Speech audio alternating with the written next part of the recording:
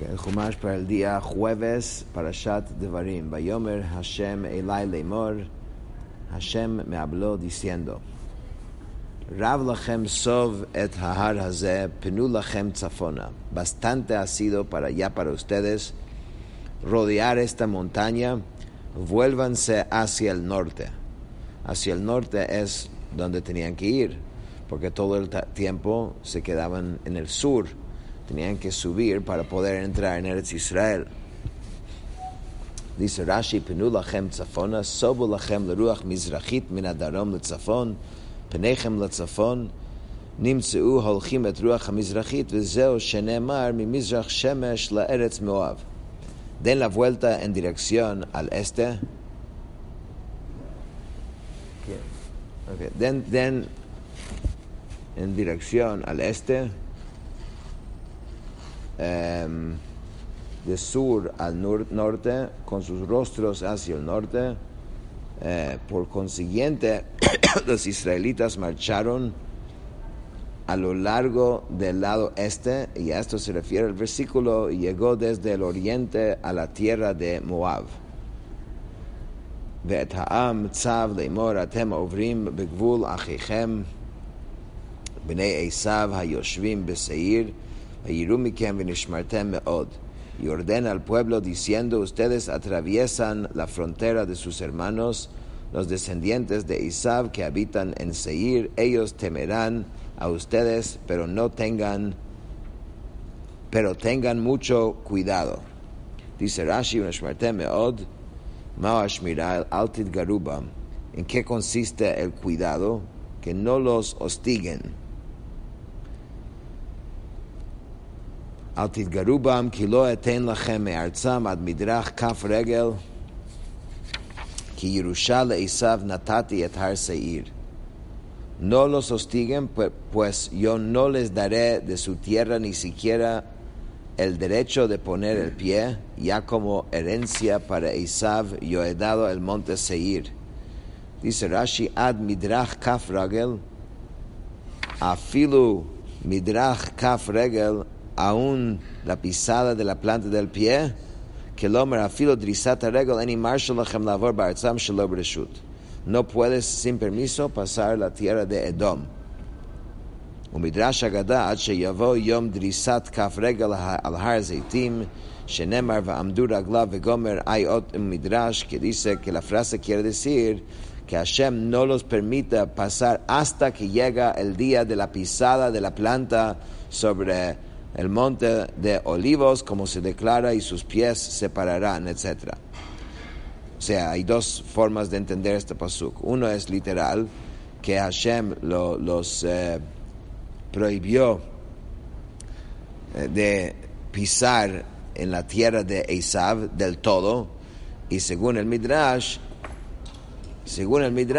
explica que hasta significa hasta aquel día cuando van a pararse en el monte de olivos. En ese día sí van a poder tener esa tierra de Esav. Dice Yerusha le Esav, herencia para Esav de parte de Abraham. Okay. Asara amamim natati lo shiva lachem vekeni uknizi vekadmoni hein Amon uMoav v'Seir, אחד מהם לעשיו והשניים לבני לוט בשכר שהלך איתו למצרים ושתק על מה שהיה, אומר על אשתו אחותי היא לפיכך עשו כבנו. Increíble como tú ves un acto pequeño como le sirve para una persona y todos sus descendientes para años, porque Hashem dijo: esto es para ellos. Hay tres pueblos. Uno va a los descendientes de Esav y dos va a Lot. ¿Por qué Lot? Porque Lot tiene una recompensa. Que había ido con Abraham a Mitzrayim y no dijo nada cuando Abraham dijo que Sara era su esposa. Que no era su esposa, sino su hermana. Y Hashem, entonces, con ese acto actuó como un hijo. Entonces Hashem lo trató como un hijo y él heredó una tierra también. También aquí tú puedes ver claramente que así como Hashem nos dio a nosotros nuestra tierra y es nuestro, Hashem dio a estos pueblos también su tierra y nos prohibió sí, a tocar la tierra de ellos. Hay que ¿no? respetarlo igual.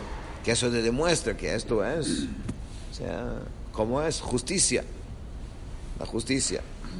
Ochel tishberu meitam bakesef achaltem begamayim tichru meitam bakesef ushtitem. Alimento comprarán de ellos por dinero y podrán comer, y también agua comprarán por dinero y podrán beber.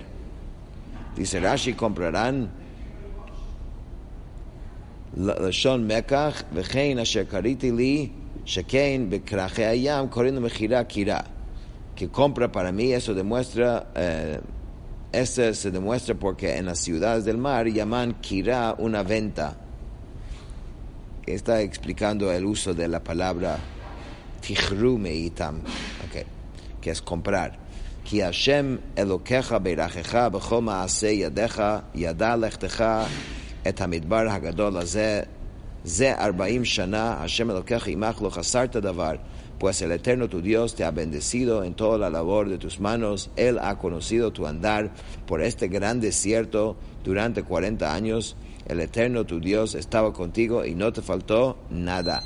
Que Hashem Elokecha berajecha, pues el Eterno tu Dios te ha bendecido. Lefichach lo tichbu et tovato leheiraot ki'ilu atem aniyim elo haru atzmechem ashirim. Hashem te ha bendecido, por consiguiente no nieguen su bondad al mostrarse como si fueran pobres, sino muéstrense como si fueran ricos. Okay. En hebreo el concepto de brajá, bendición, siempre implica la abundancia de algo que satisface, como el maná o cualquier otro bien concreto. Por consiguiente, cuando aquí el versículo habla de que Dios había bendecido a Israel, quiere decir que lo proporcionó todo lo necesario en abundancia. Por eso sería un error como ingratitud que se muestran como pobres. ¿Sí? Entonces muéstrate como si tienes, la gente tiene y andan ahí llorando. ¿Qué estás llorando? Si Hashem te dio brajá. Hashem te dio brajá, pero fíjate que aquí está escrito, está diciendo que esto es ser mal agradecido. Si Hashem te dio y tú tienes, y tú estás llorando que no tienes, ¿eres un mal agradecido? Estoy mucho por ahí. No, yo nunca vi nadie así. También está escrito en la Gemara que cuando uno tiene uno, quiere dos. No, pero quieres dos, no hay problema que quieras Dios. Di que te va bien. No, viole por el otro también. Y eso hay que usar en cosas espirituales, no en cosas... ונעבור מאת אחינו בני עשיו היושבים בשעיר מדרך ערבה מאילת ומעציון גבר ונפן ונעבור דרך מדבר מואב. Y pasamos de nuestros hermanos los descendientes de Esav que habitan en Seir desde la ruta de la planicie desde Elat y de Etzion Gaber. Luego nos dimos la vuelta y pasamos por el desierto de Moab. Dice Rashi, ונפן ונעבור לצד צפון Hafachnu panim la'aloch ruach mizrachit. Nos dimos la vuelta hacia el norte al fin de marchar en esta dirección al este. Vayomer Hashem Elai al tatzar et Moab al tisgar ba milchama ki lo eten lecha me'arzo Yerusha ki levnei lot natati et ar Yerusha. Entonces Hashem me dijo, no asedies a Moab ni lo hostigues para la guerra, pues yo no te daré heredad de su tierra, ya que los descendientes de Lot yo les di Ar como heredad. Dice Rashi, va'al titgar ba milchama, lo asar lahem al Moab el milchama, aval miyarim hayu otam v'nirim lahem כשהם מזוינים. לפיכך כתיב ויגר מואב בבני העם, כשהיו שוללים ועוזזים אותם, אבל בני עמון נאמר ואל תתגר בם שום גירוי בשכר צניעות עמם שלא פרסמה על אביה כמו שעשתה הבחירה שקרא שם בנה מואב. Aquí estamos viendo de nuevo como un acto de muchos años antes se refleja ahora muchos años después. Cuando se trataba de Moab, Hashem dijo que no puedes hacerles la guerra, pero sí se lo podía como infundir miedo. Entonces se mostraban como armados ante ellos, y por eso está escrito que Moab tuvo miedo a causa del pueblo, o sea, porque Am Israel mostró fuerza. Y ya que los israelitas solían despojarles y capturar botín de ellos, pero respecto a los hijos de Amón, la Torah dice no los hostigues del todo. ¿Por qué? Porque en la historia de Lot y sus hijas, cuando las hijas pensaron de que se había destruido toda la humanidad, porque ellos vieron la destrucción de Sodom y sus alrededores, pensaban que era una destrucción total. Entonces decidieron tener relaciones con su padre y así poder seguir la humanidad. Entonces la Torah cuenta la historia como primera noche la mayor hizo esto, la segunda noche la menor, pero la mayor no tuvo ningún recato y así descaradamente llamó a su hijo Moab, de mi padre. O sea, si lo haces, por lo menos low profile, ¿no? No tiene que anunciarlo tampoco. La chiquita no lo hizo. No hizo no puso un nombre aludiendo a ese acto. Por eso, mucho después, cuando Hashem ordena a Am Israel cómo tratar a cada uno de esos pueblos, es acorde al acto de estas dos mujeres de años antes. Aquella que dijo o llamó su hijo Moab, Hashem dijo, bueno, no lo puedes hacer la guerra, pero lo puedes fastidiar un poco. Puedes mostrar el recato con que... No, sí, pero ¿por qué a Moab y al otro no se les podía hacer la guerra? ¿Cuál fue el mérito de Moab? No, porque Moab, de ahí viene Ruth, también. Claro, porque de ahí iba a venir, pero no. algún mérito. A ninguno de los dos se podía tocar. Estos... pero sí habla de eso. Es porque se sabía que de ahí venía Ruth. Creo que Rashi es un... Está bien, pero no por méritos que hayan tenido propios, sino porque de ahí iban a venir. Pues sí, porque estos eran los... O sea, también sabía que ahí venía. No, dijo antes que estos eran las hijas de Lot. ¿Pero y cuál es por el mérito de Lot? Lot había actuado como un hijo a Abraham. Abraham vino. Okay. Y de ahí por eso también viene Ruth, por Lot. Ha'imim lefanim yashuva am gadol veram kanakim. Los emim antaño habitaron allí, un pueblo grande y numeroso y alto como los gigantes. Dice Rashi, Ha'imim lefanim ata savur shazu eretz refaim shenatati lo l'Avraham lefi sha'imim shem refaim yashvu ba lefanim avolo zuhi ki otan refaim harashim bnei Lot u'shavtem tachtav. Tú piensas que esta es la tierra de los Refaim que yo entregué a Abraham, ya que los Emims, que son Refaim, habían habitado en ella antes, pero esta no es la misma, ya que yo expulsé a aquellos Refaim delante de los descendientes de Lot y hice que estos se asentaron ahí en lugar de aquellos. Fíjate cómo hoy en día llegan los palestinos y quieren decir que son o quieren sugerir o hacer la gente pensar que son un pueblo antiguo, ancestral, no, que son usando el nombre. ¿Qué pega? 3 en 1, no se llama 3 en 1. ¿Qué es? Sí, la sé. Porque los huesos míos. Pero entonces aquí cuando llegaron pensaron, porque en una época vivían unos gigantes aquí. Entonces se aclara que no, tranquilo, estos ya fueron expulsados. Los que viven allá no son de esa gente. Refaim yechashvu avhem kanakim va moavim yikru lehem emim. Ellos también eran considerados Refaim, al igual que los gigantes, y los moavim los llamaron emim. Dice Rashi, Refaim yechashvu, Refaim hayu nachashvim otam emim kanakim anikraim Refaim al shem shakol roe otam yadav mitrapot. Emim al shem shematam mutelet al habriot v'chein v'seir yashvu hachorim u'natatim livnei Esav. Dice aquellos Emim eran considerados como Refaim, al igual que los gigantes, que también son llamados Refaim en alusión que se debilitaban las manos de todo aquel que los veía. Emim fueron llamados así en alusión que el terror a ellos estaba sobre la gente, de igual, porque eso es como Eimá es temor. Y de igual modo en Seir habitaron los Jorim, y yo los entregué a los descendientes de Isaac. Okay.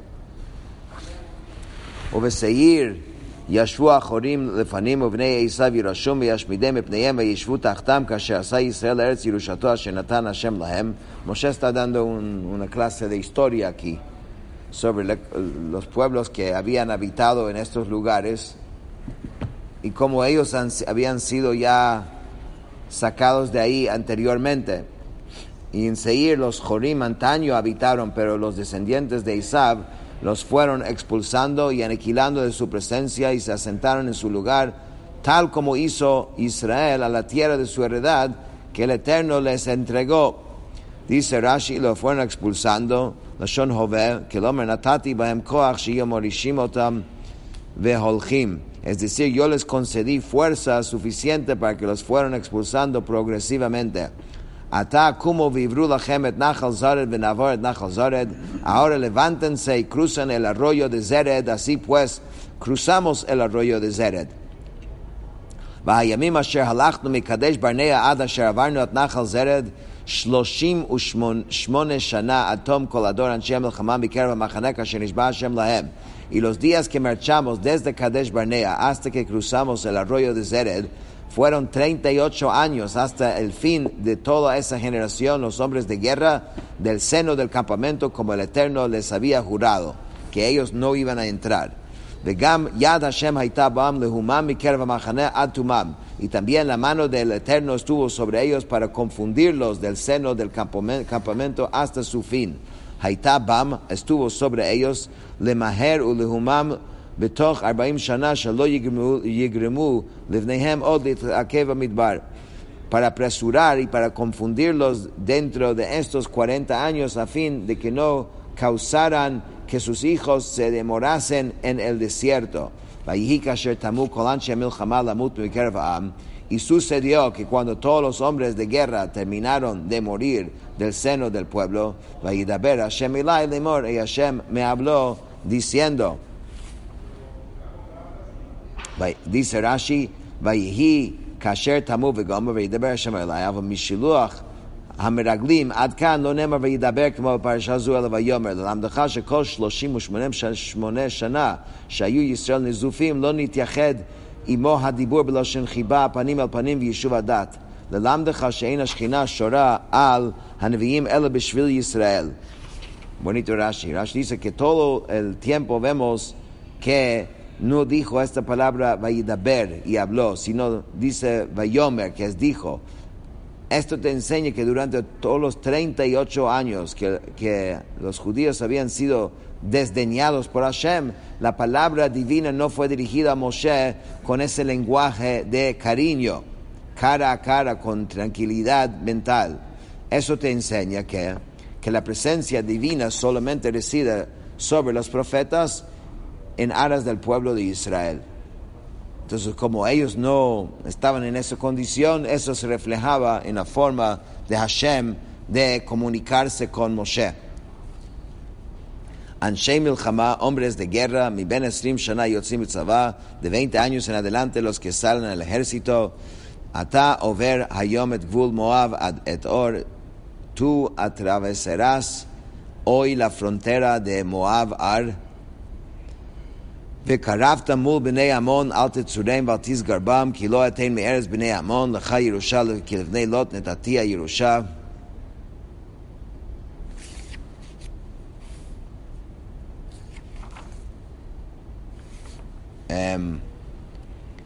Y te acercas,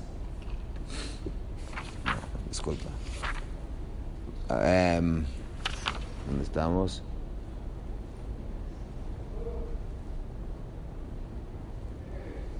Okay. Y te acercarás frente a los hijos de Amón, no los asediarás ni los hostigarás, pues yo no te daré heredad de la tierra de los hijos de Amón, ya que los descendientes de Lot entregaré como heredad.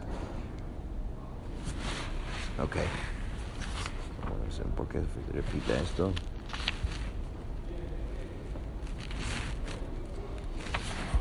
Eretz Refaim Tachashev Avhi Refaim Yashvu Baal Fanim Vamonim Mikru Lam Zamzumim. Esa también era considerada la tierra de Refaim. Los Refaim antaño habitaron en ella, los Amonim los llamaron Zamzumim. Dice Am Gadol Verav Kanakim Veyeshvidem Hashem Bneiam Virashum Veyeshvu Tachtam. Un pueblo grande y numeroso y alto como los gigantes, y el Eterno los aniquiló entre ellos, quienes los expulsaron y se establecieron en el lugar. Vamos a estudiar hasta aquí, que cada uno termina por su parte.